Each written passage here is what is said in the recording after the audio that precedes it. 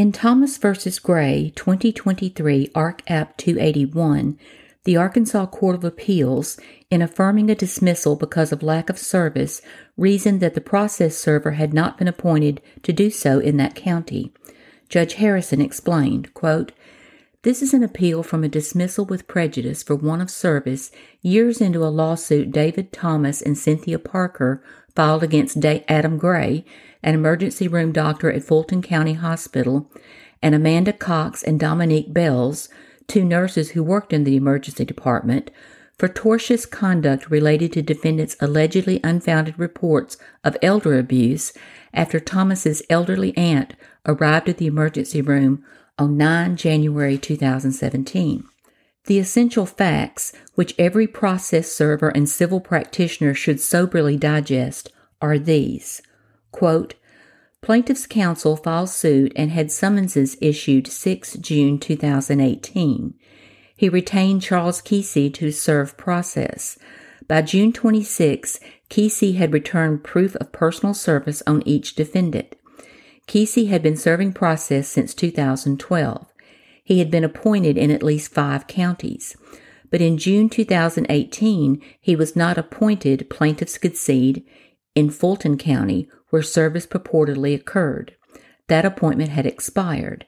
And some 3 years and 6,000 service attempts later, when the defendants breathed life into their insufficient service defense, Kesey could not say for sure whom he had served.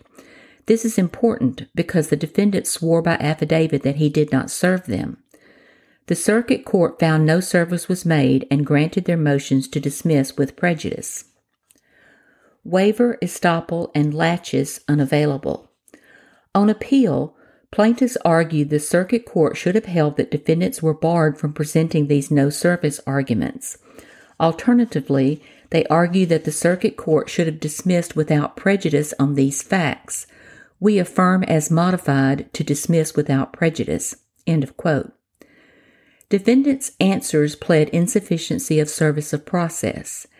After the expiration of the statute of limitations, motions to dismiss followed and the trial court dismissed with prejudice. Plaintiffs argued waiver, equitable estoppel, and laches applied to prevent asserting lack of proper service, but the appellate court found the arguments wanting. Quote, in this case, process server Kesey could not testify with any certainty whom he had served on 1 June day nearly 3 years earlier, or so the circuit court was charged to decide and did in a manner favorable to defendants. Kesey did not ask for their identification or see any name tags, but he also said he took the papers to hospital administration and told them who he needed to serve. The administration told him to go to the back side of the ER and they would send Dr. Gray out.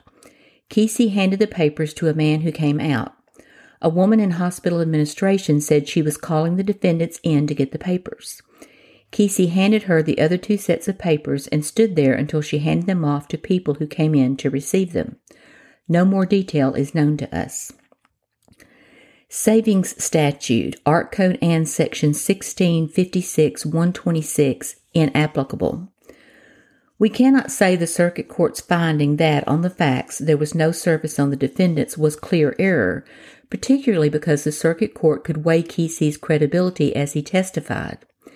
To be clear, a no-service defense that prevails means the plaintiff's case was never properly commenced at all, and that's why the savings statute cannot apply to that category of cases. However, Kesey is the only witness to acknowledge being present for the service attempt. In the circumstances he described, he could reasonably have concluded that the 3 people who accepted process were the defendants and that service was complete. Under current precedent, we hold this case falls into the completed attempt line of cases, not the no-service cases that the circuit court applied. Consequently, the savings statute applies, and the circuit court's dismissal should have been without prejudice. End of quote. The opinion is helpful in collecting and explaining decisions involving service and the savings statute. Quote, we infer from these cases that the rule for distinguishing a completed attempt at service from no service is this. If a plaintiff should reasonably believe after service is attempted that at least defective service is complete, then there has been a completed attempt at service, and the action commences, even if, from the defendant's perspective, no service has occurred. We think this comports both with the General Assembly's intent to protect those who, although having filed an action in good faith and in a timely manner, would suffer a complete loss of relief on the merits because of a procedural defect, and a pragmatic understanding of when and how service occurs. Typically, parties begin litigation with unequal access to facts that would determine whether service is good or complete. Discovery by compulsion is not immediately available, and it might not be realistic or desirable, where service on a defendant appears to be complete, to require plaintiffs to spend time repeating service attempts on the defendant or pre-litigating the particulars of a Rule 12b defense the defendant might waive. End of quote, end of decision.